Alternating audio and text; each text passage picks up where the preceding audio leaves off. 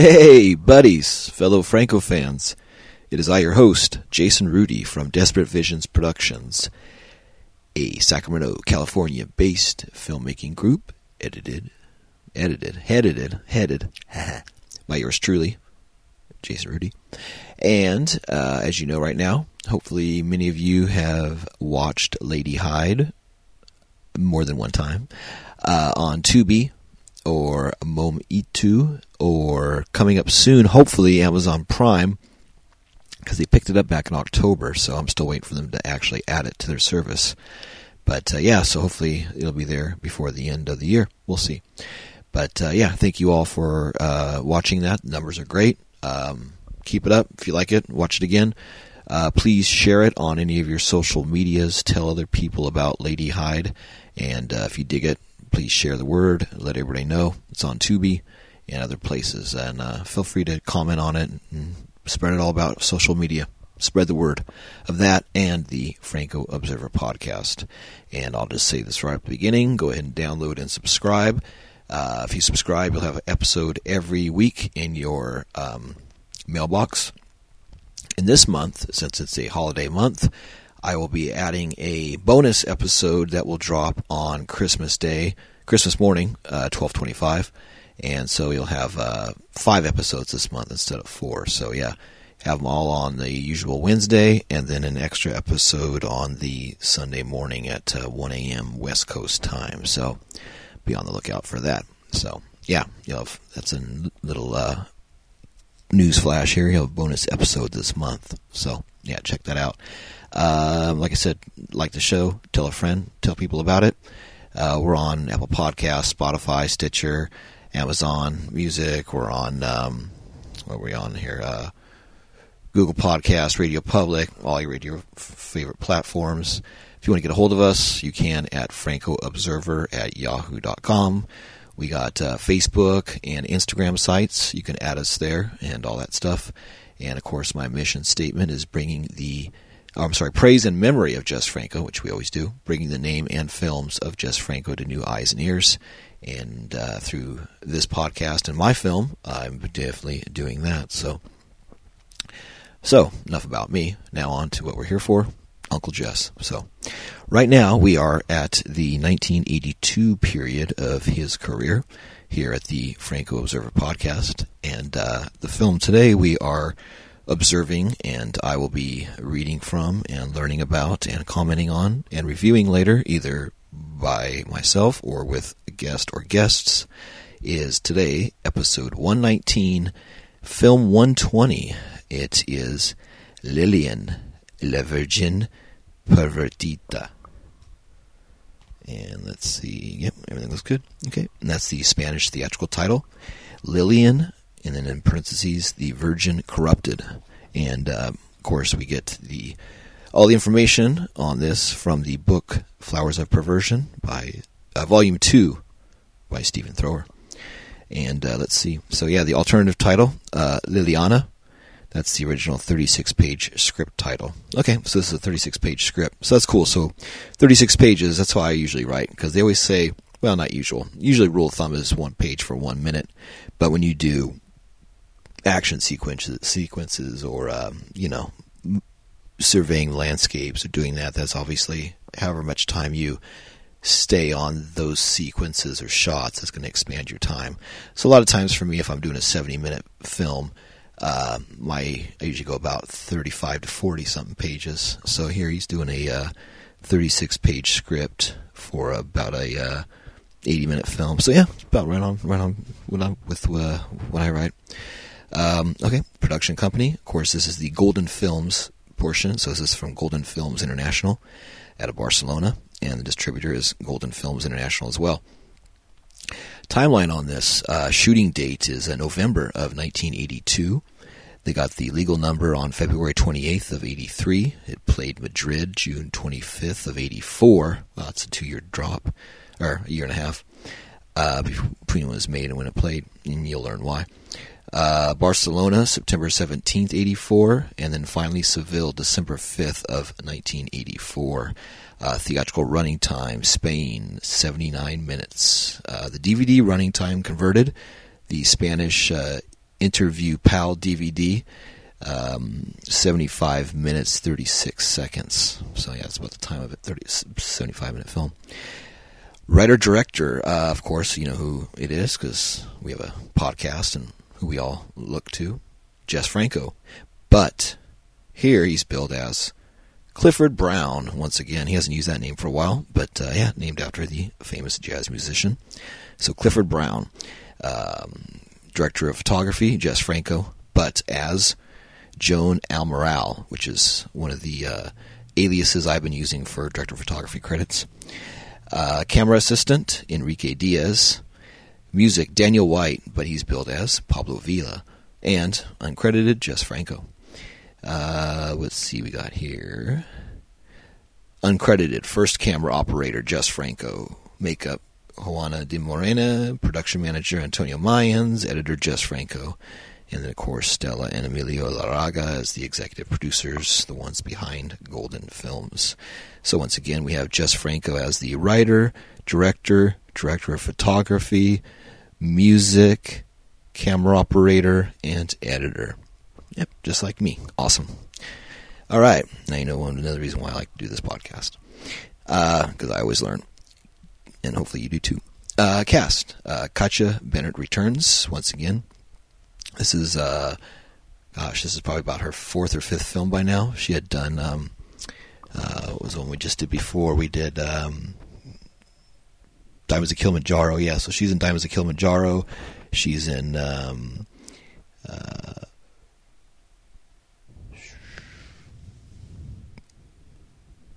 she's back in the Emmanuel one, I know for sure. So, oh yeah, this is like her third film. Yeah, because she's in that Sinfonia. She's in pardon me for this, actually. Yeah, she's in well, that goes way back. I'm trying to go back through my notes here. Sinfonia Erotica, Via Luna, Sicilia, Erotismo. Yeah, I don't think she's in Sicilia. She's in Sanomania, Macumba Sexual. Could have swore she was in the anyway, I don't want to go over that. But yeah, this is like about her third or fourth film now for Jess Franco. It might say in the book. So, but yeah. So anyway, Katja Bennett, of course, she's 18 by now. As of the last film, she had done two or three films before she was 18, and now 2 films after this. And of course, she plays the lead role of Lilian. Antonio Mayans returns, of course, in all the films as Robert Foster. He is billed as that, and his character is Mario Pereira. Not Al Pereira, that's interesting, but Mario Pereira. Pereira.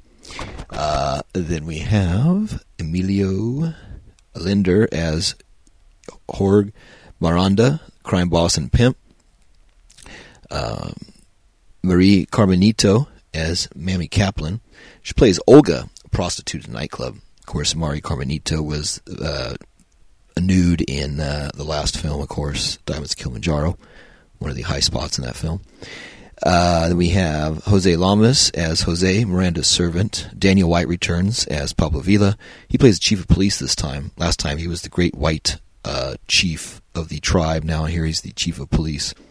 Lena Romay, as billed as Candy Coster, is Irina, the nightclub owner. And Rosa M. Martin as Rosa Stander plays Mara, the blonde prostitute who gives evidence to Pereira. Uncredited, Jess Franco as Bernardo, Fata Morgana as the barmaid at the nightclub, Mari Carmen Gialonzo as an older woman in S&M stage act with Irina, and finally Genoveva Ojeda / Ava Palmer. All right, she's awesome. She is the curly-haired girl in S&M stage act with Irina. All right, production notes. This is interesting stuff, so hang on. Lilian, La Virgin Perverta, was originally shot by Franco around November 1982 as an erotic thriller for the S-rated market. Unfortunately, by the time it was ready for release in 1984, Spanish censorship laws had changed. Film S is for softcore. Films with softcore erotic content, which used to be classified S for general release, were now included in the newly created X certificate. Bracket, and could only be shown in designated Sala X theaters. So yeah, so basically he shot a softcore film, and by the time a year and a half gone by. Now it's rated as an X-rated film. So he has a film with softcore content only that could be shown in a hardcore theater. And basically, people weren't interested in that because if you're going to go see an X-rated film, you want to see an X-rated film, not softcore stuff. Such venues were disinclined to book a film if it didn't offer the fully explicit material which audiences expected from X certificate films. So, the comparatively mild Lilian had to be beefed up to match the new criteria. Consequently, in the early months of 1984, Franco shot 15 minutes of new material to turn Lilian into a hardcore film. In the process, several scenes from the original version were dropped to avoid the running time exceeding the average for X certificate bookings. The material that was cut made its way into Las Chuponas, a hardcore film with softcore inserts, which Franco made for Furby Films in 1985. The revamped Lilian played its first Sala X show at the Oxford in Madrid in June 1984. All right, review by Stephen Thrower. Lilian the Virgin Perverted is another bounce around the Sadian echo chamber, starring Katja Bennert as a young girl fleeing from a pair of cruel mindbenders who have ensnared her in a mire of drugs and depravity.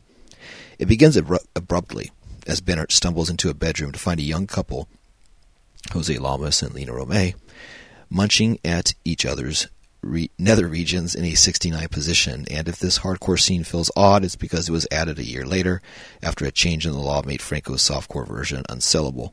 The film really begins a minute or two later with some deliciously moody shots of Bennett running naked across the sand dunes at sunset. Lilian's chief problem is overfamiliarity, yet another story about an innocent girl sexually exploited by an immoral couple. The film is a mishima of familiar ideas and images, further enhanced by the use of musical cues from earlier movies. We know these faces, we know these places, we know these sights, we know these sounds.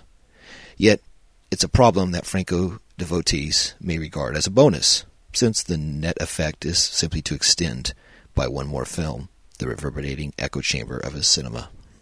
That's me. Lilian lacks originality, but is still very enjoyable. It's another languid dip into Franco's whirlpool bath of imagery. You want one of Jess's hallucinogenic sex scenes? Lilian is drugged and ravished to the accompaniment of heavily treated gasps and moans on the soundtrack, leading to yet another zonked-out flagellation scene. Lina Romay plays a brothel madam called Irina, who sobs and moans of the victim's rise and fall until Lilian begins to feel like a remix of the director's greatest hits, a disco mashup of his favorite situations, sexual sadism as comfort food, only in the strange and dizzying world of Jess Franco. In deference to Katja Bennert's tender years, the hardcore aspect of Lilian's ravishment is achieved via close-up of another actress. At least they were shot on the same film stock, which is more than can be said for earlier soft/hard combos like Sexorcisme, Lèvres Lucis, and Le Mire Obscene. Lina Romay, ever the trooper, dives in for the hardcore close-ups, lapping sperm from an ejaculated penis. Her co-star in the scene, Emilio Linder, appears not to have been directly involved. Among the other actors to let it all hang out in the sexual scenes is Jose Lamas, by now an indispensable member of the Franco team. Here he plays the bisexual Jose, Lilian's supposed friend and confidant, who turns out to be just as corrupt as the others. We see him tied up and sexually humiliated in a nightclub stage show, presided over by Irina, who whips and fillets him before spreading her pussy and putting on a lesbian floor show into the bargain. Lilian watches, stoned and detached, unable to process what she's seeing. It's all mildly kinky, though. Hints of anal intrusion with the handle of a whip are left off screen, suggesting that even at the dawn of a brave new world for Spanish porn, there were still a few sexual frontiers Franco hesitated to transgress. Later we see Daniel White, fresh from his supporting role with Bannert in Diamonds of Kilimanjaro, playing a corrupt police chief who hangs out at Irina's club to watch Lilian being whipped and molested. As he does so, Jose Lamas steps behind him and caresses his shoulder, giving us this highly unusual impression of two sadistic gay men enjoying a lesbian S&M show with oodles of split beaver cunnilingus. As I said before, only in the world of Jess Franco. It's worth noting that as we hit the mid-'80s period of Franco's career, that the director's pose as a moral libertine is beginning to slip, and the issue that provokes the presentational crisis is drugs. Lilian, like several other Franco films of the period, sees him expressing genuine distaste regarding the drug-taking and drug dealers. It's a train of thought we could trace back to Sinner, The Secret Diary of a Nymphomaniac, 1972. But in the 1980s films, it becomes an ever-present rumble of criticism, culminating in the preachy and decidedly conservative cop drama Downtown Heat, 1990. Perhaps Franco saw friends, cast members, and acquaintances getting into difficulty with drugs at the time. ? In Lilian, the central character has been dosed with heroin in order to make her submit to the villainous Jorge and Irina. Naturally, the perpetrators of such abuse are portrayed as disgusting human beings, but Mario Pereira, Mayans, and his concerned but cowardly confederate, Bernardo, played by Franco himself, are given to moralistic diatribes about drugs, even before it becomes obvious that Lilian was forced to take them against her will. Heroin is explicitly designated as the drug being used, but while there's no doubt that heroin is destructive and best avoided, it has to be said that Franco's attitude was the same to all moon-altering substances. The effects are portrayed in his film as, at the very least, an inductment to idiocy, or at the very worst, actively dangerous. This sets uneasy with the fact that Franco's imagery draws obsessively on a sense of dislocation, disassociation, timelessness, erotic suspension, disorientation, and delirium. For someone so dedicated to conjuring these sensations, to simultaneously dismiss the drug experience as worthless smacks of pusher's envy. However, the theme doesn't receive detailed scrutiny in Lilian. All that we hear about are the subject amounts to a couple of terse sentences. Faced with a liaison between corrupt authorities and wicked drug dealers, Mario Pereira turns vigilante and blows Jorge Miranda away, sticking a bullet in his servant Jose just for good measure. Nice. Yet neither the brushing under the carpet superior who forbids Pereira's investigation nor the corrupt chief of police himself are deemed worthy of payback by Franco's script, which grinds to a dead halt after the double shooting. Such a moralistic climax sees Franco performing a 180-degree turn from his Sidian tales such as How to Seduce a Virgin or Eugenie, where the story stood back and observed the immoral actions of Sidian protagonists, the only moral provision being that such a lifestyle meant waving goodbye to any kind of human closeness or trust. Here we see a far more conservative approach in which fantasies of saving the innocent lead to vigilante justice. Mario Pereira kills two men purely on the accusations of Lilian, a young woman stoned out of her mind on heroin, and Moira, an ex-lover who's been spurned by the accused. Pereira acts as satisfied that he knows the truth. Pereira acts as judge, jury, and executioner, a move that puts things in the same fantasy bag as the films of Michael Winner, the guy that did Death Wish. Of course, we the audience see flashbacks depicting as truth where Lilian and Marion say. Indeed, these flashbacks show much more, including things that could not have known, private conversations between the evildoers, for instance. The flashbacks are thus special pleading, proving to the audience the victim's claims are true. Pereira, however, does not have the luxury of viewing this proof. All he has to go on are the disconnected rumblings of a deeply stoned teenager and the testimony of a woman with an emotional axe to grind. That he then decides to become a moral avenger and grants himself the right to kill is one thing. For the filmmaker to assert his approval of the avenger, though, is quite another. Lilian, the Virgin Perverted, climate. Okay, I want to say the last thing. Qualms about Franco's moralizing aside, Lilian is more than an agreeable effort that will caress the corpuscles of devoted Franco addicts in need of their next fix. Searching through the lower echelon of the Franco filmography, you may happen upon it one day when you've already seen the best titles, and if so, you will probably feel glad for its core inebriate melancholy. For anyone new to Franco who wonders what all the fuss is about, it will probably send out all the wrong signals.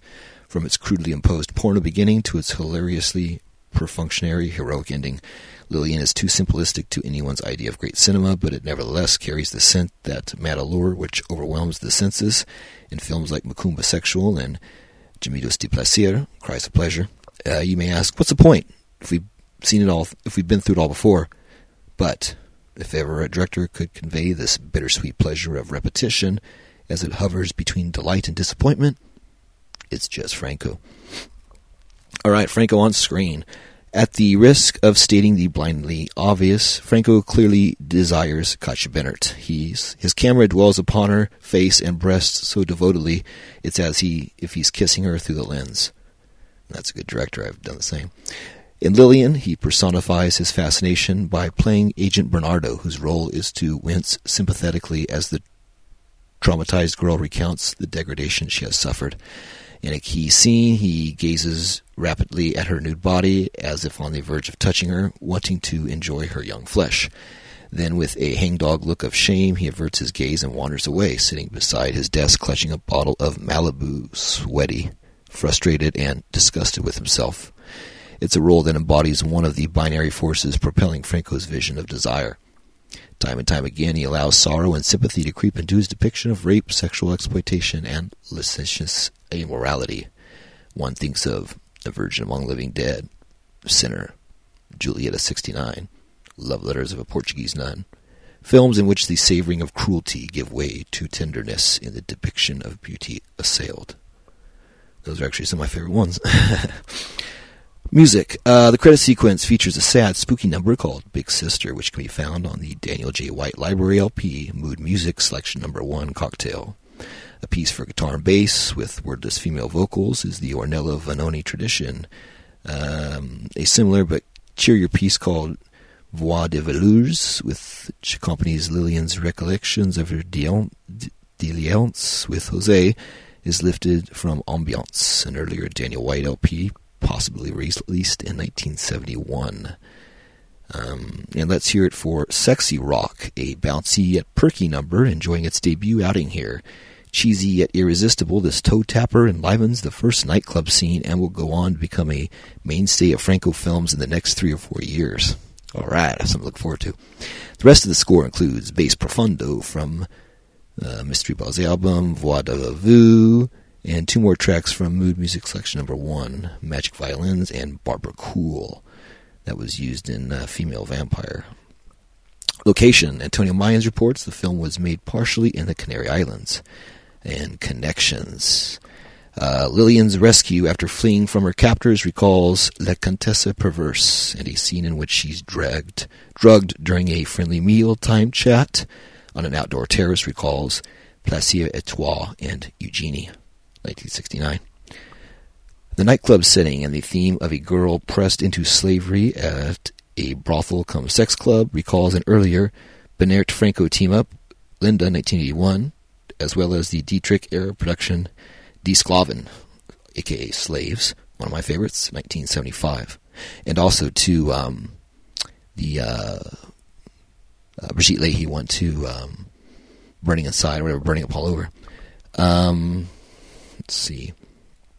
He didn't put that here. Emilio Linder, the Nigel Havers look-alike who ravages Bennert, went on to appear in Franco's Cuatro Cobra Espia, How Much for a Spy, and from there, a varied career in Spanish TV. A substantial amount of material filmed during the Lilian shoot eventually found its way into La Chupas, a hardcore-softcore hybrid, which Franco pulled together in 1985. Whether these scenes were part of his original version of Lilian before being cut to make way for the hardcore scenes is unclear. See La Chuponas for more details. Also, too, I'd like to add one more thing on here that I wanted to mention. I got a fan letter from one of the listeners who had made a very cool observation. And, of course, here at the Franco Observer, we're all to observing and taking notes. And let me pull up his letter here. Of course, the internet's taking forever.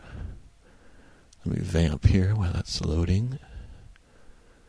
This page isn't responding. Wait. All we do is wait. All right, here we go. Let's see. So I hope he doesn't mind me giving out his name. So, listener Matt Smyers had a good observation. So, let me read his letter to you. He says, a possible item for your list would be, does this film pass the Bechdel test? Bechdel, Bechdel test. A shocking number of Franco films pass this test, which should horrify feminists the world over, or at least give folks pause on what Franco was all about. I've been watching them in Stephen Thrower order and listening to your commentary as I go. I started keeping track of if they passed the Bechdel test or not. So far, I'm pleasantly surprised at the results. And he has a list here of, let's see, wow, there's quite a few here. 4, 7, 10, 12, 14, 17, 20, 3, 26, about 30-something lists here.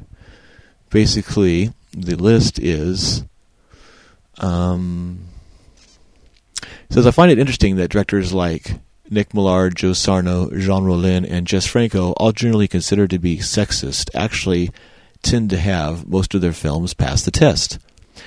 Which I wasn't aware of this, because if you are not familiar, which I wasn't, the criteria is pretty simple. If a movie has two named female characters in a scene together where they do not talk about a man, the film passes the test. In Count Dracula, for example, Mina has a scene with Lucy where Lucy is catatonic in bed and Mina is comforting her. I think this passes. Two named female characters, no man in the scene, and the conversation. Although only Mina talks, it is not about any of the men in the film. Just something related. Carry on, man. Love what you do. Matt. So yeah, he has, basically, does it pass the test? We are 18 years old, yes. Red Lips, yes. Queen of the Terran Club, yes. Awful Dr. Orloff, no. Death Whistles the Blues, no. Baron von Klaus, no. Rafifi in the City, no. Jaguar, no. Dr. Orloff's Monster Unknown. Dr. Z, yes. Attack of the Robots, yes. Residence for Spies, yes. Unknown. Lucky Inscrutable, no. Succubus, yes. Kiss Me Monster, yes. Two Undercover Angels, yes. Pretty much yes all the way down from Blood of Fu Manchu all the way to The Devil Came from Azkaban, with all the Soldado Miranda films, all the Harry on Tower films. Those all registered as yes, except for Eugenie Desaad, probably because of Paul Mueller. So yeah, he mentions that. Also, too, it's funny. I'm going to mention one other thing in his note. He talked about the Franco list, the famous Franco list that we have with the thing. He says, I was watching some new movie the other night, and it opened with a body of water and sailboats, and I just started wondering if the director was paying homage to Franco in some way. Then I was looking for other items as I went through. Oh, dancing in a club. Oh, a red gel, etc. You see, your list has permeated the way I watch movies now. And I responded back to him, yes, the same way. I tend to watch current films, and I'll see things on the Franco list, and I start giggling because I want to start making notes, but then I don't. So, all right, so I just wanted to share that later. So I say, if you want to get a hold of me and ask any questions or send any suggestions or things you see, like our friend Matt did here, you can always reach us at Franco Observer, one word, Franco Observer at yahoo.com. And send it to me, Jason Rudy, and I will talk to you about it. So, alrighty, well, hang out past the break and listen to the review of Lilian. Buenas noches, maha.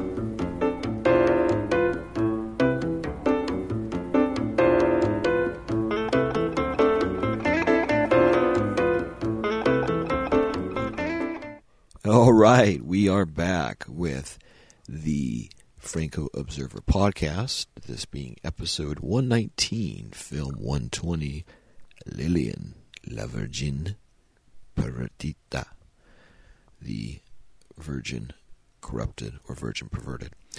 Due to time constraints and myself changing jobs, I had to do this review by myself, a solo review, but letting you know, the next two films, which is Night Has 1,000 Desires and The Sexual Story of O, will be co-reviewed with me by Kali from Los Angeles once again. So she was a little not upset, but a little bit perturbed that she couldn't do this episode with me. But our schedules aren't clicking right now, so yeah, we got to do this one solo in order to stay.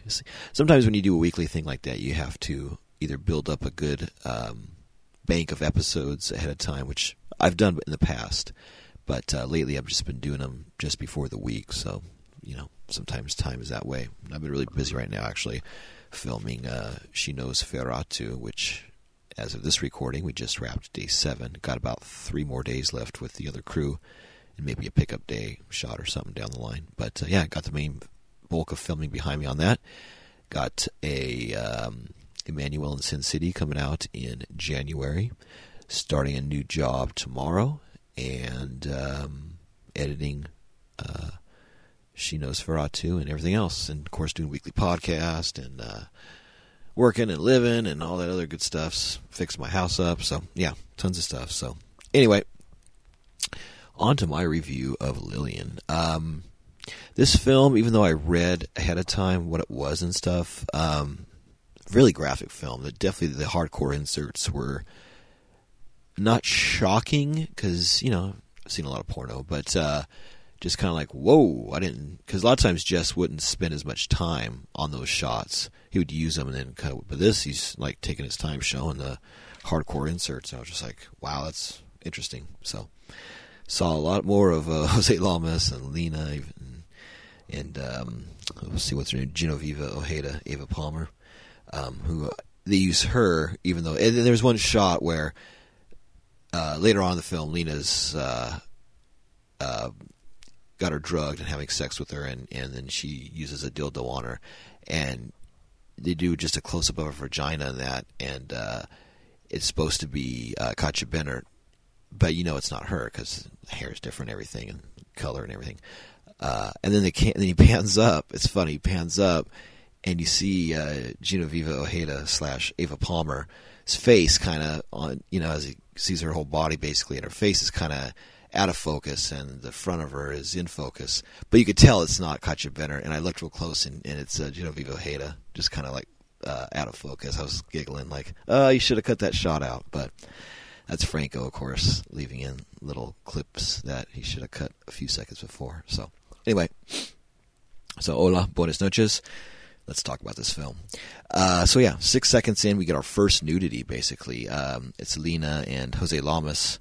That's what I guess I'd read. Let's see. Yeah, Jose Lamas is the one that does the graphic sex scenes with Lena.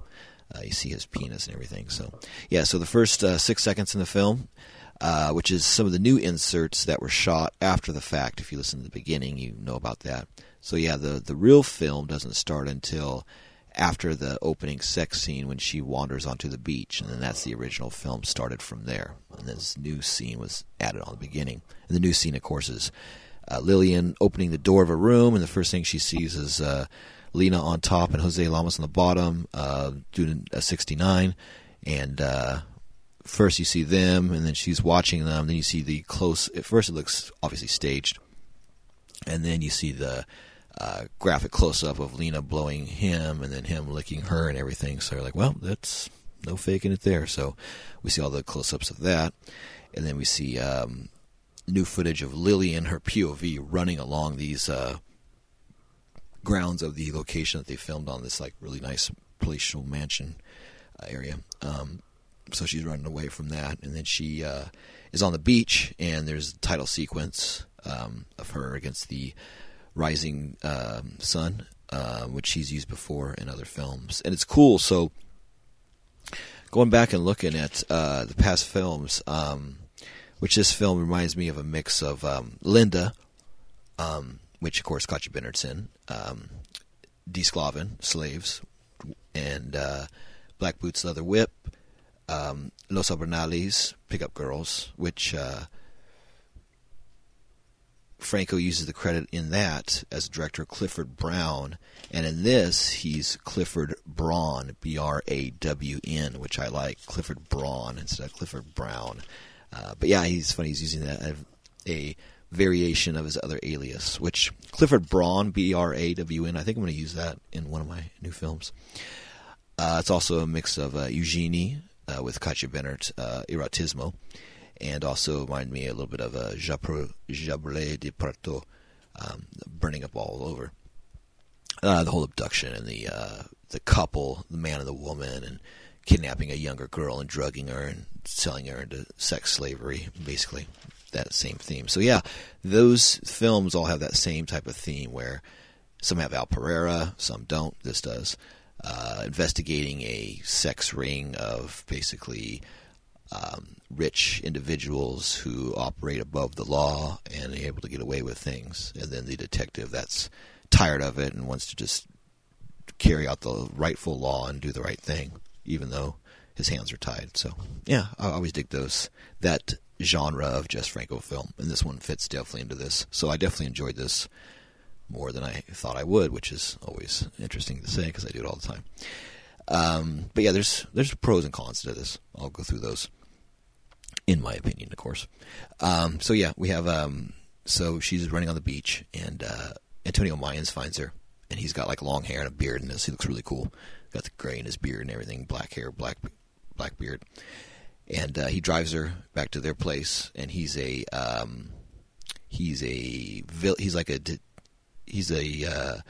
inspector or a cop. Him and Jess Franco of like this like village area. So they have different territories, and him and Jess Franco are these kind of like detectives and inspectors that run this area of the islands.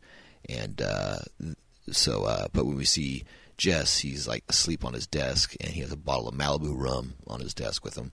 And he wakes up, and they bring her in, lay her down, and check her out. And he sees that she's German. They talk to her. She has needle marks up and down her arm. She was basically hit with heroin, and she's an addict. And it's weird. So Franco uses a lot of fisheye lens for some of these early shots of the grounds of her POV, and then kind of some of the people in the club and other weird stuff. It's interesting. He's trying to show it from kind of a scared, like her POV, but it works and it doesn't work, but it's kind of jarring because it doesn't fit the flow of the other stuff, which is not supposed to. But I don't know. I probably wouldn't have done it, but I see why he did it, and he's done it before with some Dietrich films. But yeah, so did that. And we have the really beautiful mansion with a pool by the place where basically Katja Bennert comes into the club, and she's discovered by Lena, and they decide to bring her in and drug her and take her virginity, and then get her hooked on drugs and have sex with her more and more, and then break her into having a drug habit where she has to pay for her drug habit by having sex with their clients and forced prostitution, basically. And yeah, so which is a theme, like I said before, he's done many times. But yeah, so they talk to her and see that she's German and that she came into the area, and she, as she's laying there naked, kind of recovering, talking to Franco and Mayans, we see the series of flashbacks of her describing what happened with her, and how she came to be in this position where she's at now, strung out and all going through withdrawals. We have her and Lena and George, who's played by Mr. Where's he at on here? Not Jose Lamas. Well, they don't put him on the credit. That's bizarre. Oh, there he is. Emilio Linder, George Miranda, crime boss and pimp. Emilio Linder is good in this. He has him and Lena sit and they tell an off-color joke about two gay men and patriotism, about putting rocks in their baggage and being questioned by these guards. And then she gets really lightheaded, and they take her into the room, and she's kind of out of it. They put something in her drink, like GHB or something, and then they have a threesome with her, Lena, and the George Mayans character, or George Miranda character, and Katja Bennert. And then they do close-ups of insert shots of Lena and insert shots of a penis having in a vagina, but I think it's Jose Lamas or Emilio Linder, I'm not sure, but probably Jose Lamas and Genoveva Ojeda, because of the pubic hair and everything. and then it cuts to Lena masturbating in a close-up with her pubic hair, masturbating while she watches the other two people have sex.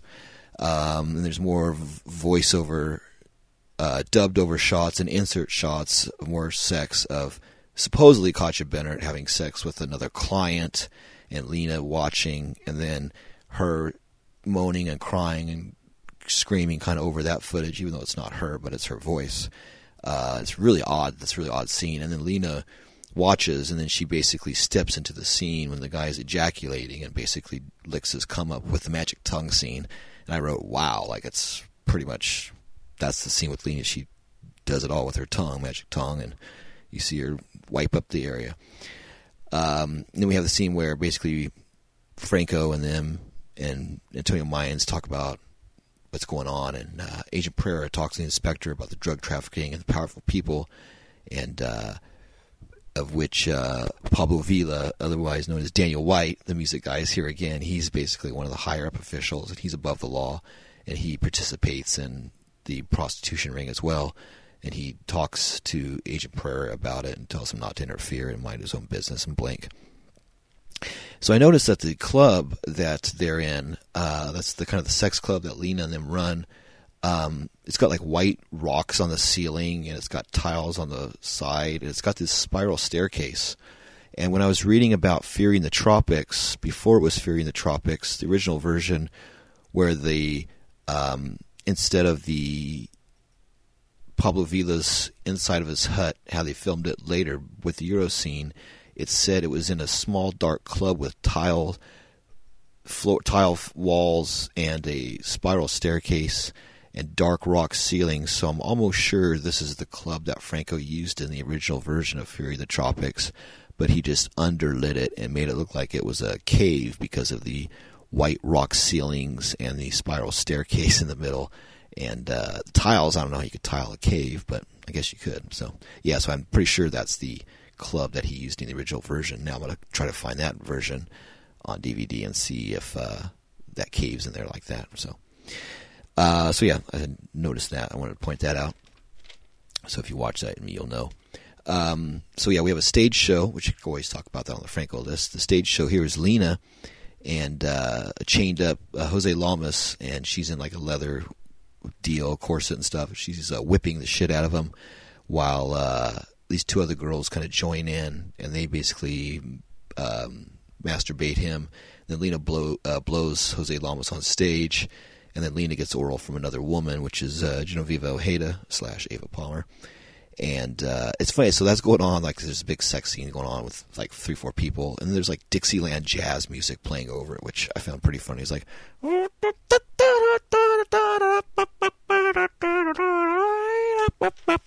it's a very, very odd. So yeah, and what's very odd about that is, so you know how Franco always shoots on a stage and then he cuts to an audience watching. Well, this, I'm almost sure it's the same club, because we see some of the other patrons in those cutaway shots mixing with other people, and it's the same location, but he probably shot them watching something else, and then he shot that with the girls later, and the law was probably away from people at the same place, probably close set.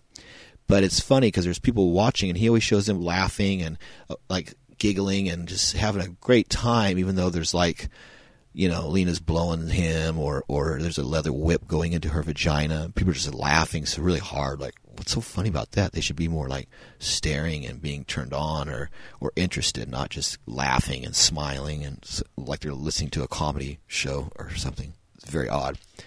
But yeah, if you follow the Franco Observer podcast on Instagram, you'll see one of the stills I took from that scene. Also, too, with copyright infringement, there's a woman wearing a rolled-up sleeved Charlie Brown peanut shirt, which was pretty funny. So I thought that was interesting. So then we have a scene of Lilian, the main character. She's being whipped by another woman off screen while the old policeman watches Daniel White / Pablo Villa. And it's a woman with the corset. She's whipping like toward the camera. Then you see Katja Bennett laying there, and she's being whipped by a similar whip. But then as we see a hand come in from out of frame, and it looks like Jess Franco's hand, and he's kind of whipping her softer, but still letting the cat o' nine tails type long whip lashes whip her body with the color, maybe like fake blood on the end of the whip, so it leaves red marks on her body. But you can tell he wanted to do it, or he's doing it off camera, because you see a hand come in, and I'm almost sure it's his hand, maybe Lena's, but probably his. And then we see the woman off camera in a corset whipping toward the camera like it's her, and the old man, and Lamas watching with his hand on his shoulder, like his boy toy type character. And he's getting off on that, so it's a really sleazy scene. But yeah, I was laughing because I'm like, hey, that's Franco whipping her, so it's funny. Because she's in the scenes, but she's not in the scenes, the way they piece them together. A little bit of off-camera shenanigans there. So then we have, again, Lena's magic tongue with Lilian, but it's her body double. It's Genevieve Ojeda, where it's really graphic. Lena's basically giving her oral, and then she takes out a dildo, and the woman has like screaming sound effects over, and she's like penetrating her with the dildo, and you see it like working it in, and it's quite long, and he takes his time with that scene. So yeah, let's talk about a lot of the insert scenes are a lot longer in this film, which I don't know. I do like when he mixes in films, mix graphic sex in films, but I don't like them being the length of it. If you watch a porno film where they're like, say, 10 or 12 minutes, even though for myself, I know I'm guilty of when I did Emmanuel in Sin City, the two girls scene. It's lengthy, but it's like maybe 3-4 minutes, and it's like the one scene, and it's not graphic, but it's just a lengthy scene. But with him, he's showing the graphic insert shots for a longer time. So I guess that's the difference. I don't like to see those penetration shots or anything that's really graphic over an extended time, because it changes your perspective of what you're trying to watch. So, and for the meaning of watching it. And it is okay to be erotic and titillated and turned on by things, but if you're just watching it for that, and if you could stay with the film and be raised up and not have to finish and just carry yourself through to the end, that's the goal, because you're cutting you off the rest of your film if you put those things in, because people stop and whatever, clean themselves up if they're getting off on it or getting overtaken by it. So you got to have it all the way through in a work of art, and then be turned on after the fact. And then if they want to relieve themselves or whatever, they have to get it out of their system. That's one thing, but to do it in the middle of a film, and it's like putting commercials in or something, it just destroys the flow of the film. So that's my perspective on that. So yeah, that's one thing with this. I wish he would have cut the penetration in the graphic scenes down a little less, and put back in some of the other scenes that he cut out, the softcore stuff that he put in a later film. I think it was like Los Chuponos or something like that. I talked about it in the earlier part of the film, but yeah, it'd be cool to have a little bit of that, maybe a little 5-minute difference, because this is still a short film. It's like 72, 73 minutes, something like that. So it's quite short. But the version I watched is from Trash Palace, and yeah, this is the one with all the full graphic stuff. It was actually a good, clean copy. It's DVD-R, widescreen in Spanish with English subtitles. Subtitles didn't pop right up. I had to go to my menu and choose that option, and then it came up. And yeah, very, very good. I was impressed by this. This is something with the graphic sex scenes that I don't think Severin would put out.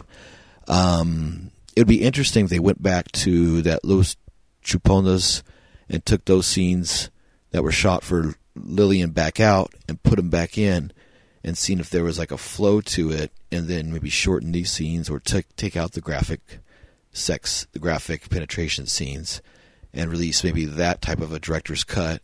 Or if they release this version with the graphic sex, maybe Vinegar Syndrome would put that out, because they're have more of a leeway with that, and they've released X-rated films and past adult films from the 70s and 80s and beyond, before. So I think that's more up their alley. So yeah, I liked it. It's cool. Music's odd. There's a lot of good stuff to it. Katja Bennett's good. Antonio Mines is really good. Franco's good in it. Amelia Linder's good. Mari Carmenito is one of the prostitutes is good in this. Jose Lamas is good.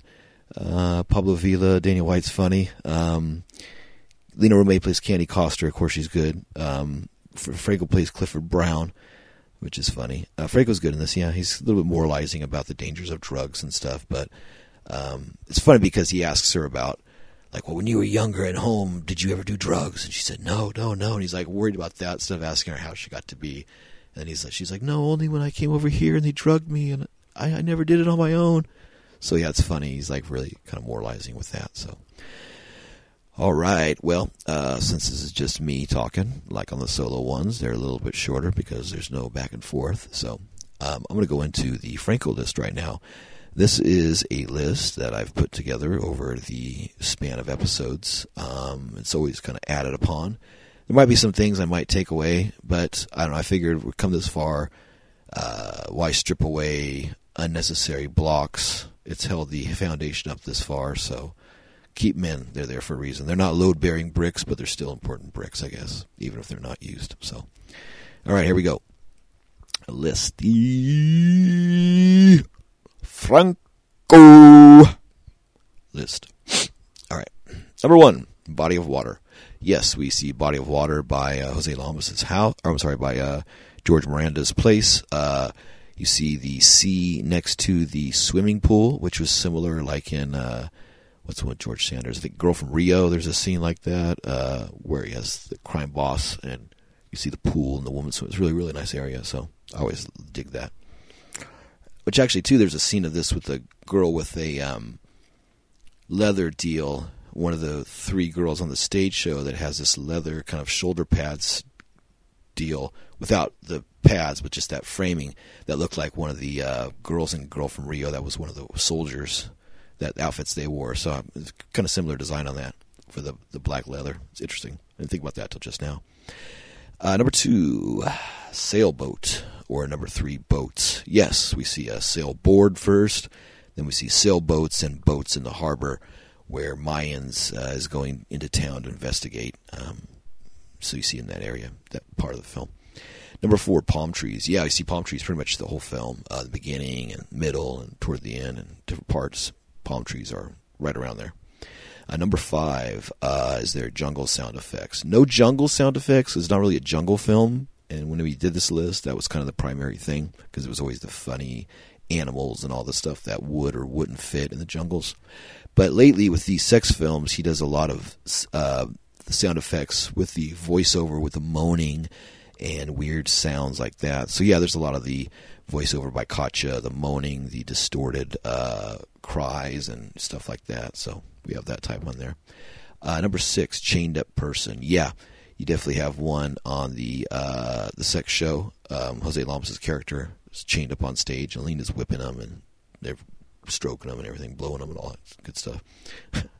Number 7, dance scenes on stage, stripping. Yeah, once again, there's the stage show I mentioned. You have that one with Lena and him and the girls, and then you also have one with, I think, Lena or another woman or something. Yeah, I think there's like 2 different stage shows in here. I forgot. But yeah, there's definitely that. Number 8, club scenes, dancing, bar. Yeah, at the very beginning, when Katja Bennett comes into the club that Lena and them run, you see people dancing and the lady at the bar and everything. So that fulfills that part. Number 9, jazz music. Yes, jazz music through the film, not all the way through. It's a mix of different things, but yeah, there's definitely jazz in it. Number 10, excessive zooms. Yeah, especially with the sex scenes and that. Franco always zooms into the vaginas and gets a little bit closer and still a little bit closer. Number 11, out of focus. No, there's actually not a lot. He's zooming in, but he's not getting close, over close where he goes out of focus.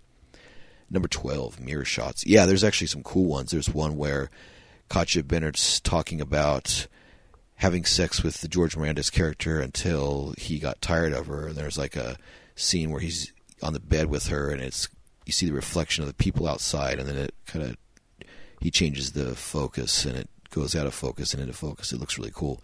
And then there's a couple other more where Antonio Mayans comes in to his place with the reflection on the doors and with the mirrors and that, so uses it with that, the glass. Number 13, mind control theme. Yeah, I would say yes, because she's under the control of the drugs. It's more of a addiction than a mind control, but it still controls her mind. 14, magic tongue scenes. Oh yeah, Lena does magic tongue, of course, on the woman, and does the magic tongue licking up the semen and a few other scenes. So yeah, definitely magic tongue gets used quite in this. 15, red light. Yeah, we see a close-up of a red light bulb in the club where Katja Bennett walks in, the dance club, which should be a immediate sign right there. It's a red light club, so it's a house of ill repute, and that she should have seen that, but she did not. But we did. And number 16, sheepskin rug. No. 16B, masturbation with a letter C item, like a cigar or a cigarette or a cane or a cock or, well, actually, you know what? I was going to say no, but Lena penetrates the Lewis character with a dildo, but it's shaped like a cock, so I don't know. I guess half point. 17, mad scientist and servant. Well, you have Lena and the George Miranda character, the kind of the man and woman couple that are evil, so that's kind of that same half point maybe on that. 18, fish tank shots. No. 19, talking parrot or talking animal. No, unfortunately. 20, end credits. Yes or no? Yes, it says Finn. F-I-N. The end. 21, handwritten notes, handwritten signs, anything cheesy in the place. No, I actually didn't use any of that in here. Didn't use any signs on the buildings and things looked good. 22, spiral staircase. Yeah, I mentioned when they have that cool like brass or gold kind of plated spiral staircase in the middle of the club that have the white rock ceiling. 23, inept cops. Yeah, well, yes and no. Yes, because you have the older cops that are bought and they let the rich people do what they want above the law. But then you have the good cop that is tired of it and, operates outside the law. So, yeah, I guess they're inept because they have to operate outside the law in order to achieve the correct results, but to a worse degree. So, yeah, I'd say yes. 24, belly chains. No, I didn't check any in this one. I thought there might be with this type of setting, but maybe there might be if I looked closer, but I didn't see any of the gals wearing belly chains. 25, kinks. Yeah, there's a lot in here. There's S&M stuff, a lot of whipping, leather stuff. There's forced sex deal. There's, of course, voyeurism. There's abduction. There's like she's supposed to be like 17, so there's like that. There's like a lot of stuff, even though she's like 18 or 19. And like just, yeah, a lot of that type of very sleazy stuff, so quite a bit in there. Number 26 is, where are we at? 25. Great headboards. No, not really. Everything's just kind of flat. There's no cool furry headboards or leather headboards or anything cool. Just kind of like flat walls next to the beds. Nothing fantastic. Number 27, fear or desire. I'd say desire. It's all the desire of the men for her and the desire of everybody that gets filled. Of course, the fear of the woman being abducted and being stuck in that life. But then she returns to it because he talks about how they save her, they take her to the hospital, and then when she gets out of the hospital, she goes back and works at the club and gets back into the same lifestyle because like she doesn't want to escape it. It's sad, but that's what they have her in that. 28, so yeah, there's fear with her. 28, acoustic guitar player. No, there's no acoustic guitar player on film, but you hear acoustic guitar music in the soundtrack. 29, reading a book scene. No, there's no people reading books, but you see books on Jess Franco's desk as the inspector. He's got like a magnifying glass he holds to kind of show that he's investigating. And finally, number 30, is there a pee scene? Somebody saying they have to go pee or going pee. No. Although I kept thinking back like there might have been one, but I'm going to say no because I didn't catch it. So, yeah. So that's the list of the Franco list, the 30 items that pop up. Maybe one or two more added by the end of this run, but we'll see. Maybe like were there hardcore inserts in the film? That might be one. And if so, this would be, yes, there are hardcore insert shots in this of other people that's supposed to be the people that they are, but they're not. So, yeah, there's that. So, alrighty. Well, this looks good. Did about 30 minutes, which is good. Not too much overrun, Keep it manageable for people. I think people like an hour episode compared to the old days when we do 2 hours plus or whatever. But if there's a lot of us talking, I guess it's one thing. But when it's just me rambling, you know how it is. So, alrighty, they get your plugs on the top, they get your plugs on the bottom, just like Lena. Get the plugs on the bottom, plugs on the top. All right, we've got a donation button on there. Feel free, especially this time of year. If you want to do a one-time donation, that's appreciated, or a reoccurring. It's up to you, however much you want. $1, $2, $5, $10, whatever you want. It's on there at the red circle page for the Franco Observer podcast. If you want to give me a holiday gift, I'd appreciate that. We're also, please download and all the episodes as you listen to them. It's always appreciated. And subscribe if you care to get it every Wednesday morning at 1 a.m. It's always there. We're on Apple Podcasts, Spotify, Stitcher, Amazon Music, Google Podcasts, Radio Public, and many of your other favorite platforms.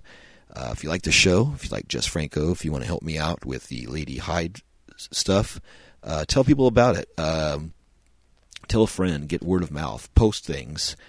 Advertising is always the thing that no budget, low budget, ultra low budget stuff like Lady Hyde, like the Franco Observer podcast. It's always something that we need. I had posted a review of a person I do not know that said, hey, I only found out about your film through a friend that posted it on Instagram, or somebody I follow even on Instagram, not even somebody they know. Somebody posted Lady Hyde on there. They read about it. They decided to look at it. They watched it. They liked it. They posted. They liked it enough to leave a review on Letterboxd and to stress that about how they didn't know about it. They had never heard about it, but they watched it. Now they liked it, and so that's how you do it. So yeah, always please, if you want to help me, if you can't give me any money, if you can't support me in other ways, you could always post and share Lady Hyde on Tubi TV, Franco Observer podcast, and that doesn't cost you a thing. It just costs you 2 seconds. So keep that in mind. Thank you. If you want to talk to us, reach a hold of me, write me an email, you can at francoobserver@yahoo.com. And as said before, you can find us on Instagram and Facebook under the Franco Observer podcast page. We got them there. I'm going to do a bonus episode this month for Christmas time, December 25th. So it'll be a special holiday episode for all my friends. Doesn't matter what you celebrate, whether it's Hanukkah, Christmas, solstice, Kwanzaa, Festivus, whatever. If you don't celebrate, if you don't believe in whatever, doesn't matter. I'm whatever myself. I'm just a single person, lives by myself, orphan with no family, so you know how that is. So I figured, hey, the best I can do right now for people, my holiday gift is to devote a few more hours of my day and record another episode. So this Christmas, you'll have a bonus episode of the Franco Observer podcast, and that will be the Night Has 1,000 Desires episode. So Collie and I will be on there for the holiday episode. So yeah, December 25th, it's a Sunday morning. You'll have your regular Wednesdays and then an extra Sunday. So 5 episodes this month. So, alrighty. Well, thank you again for listening. Buenas noches, maha. Have a good night. Be safe. Stay warm. Adios.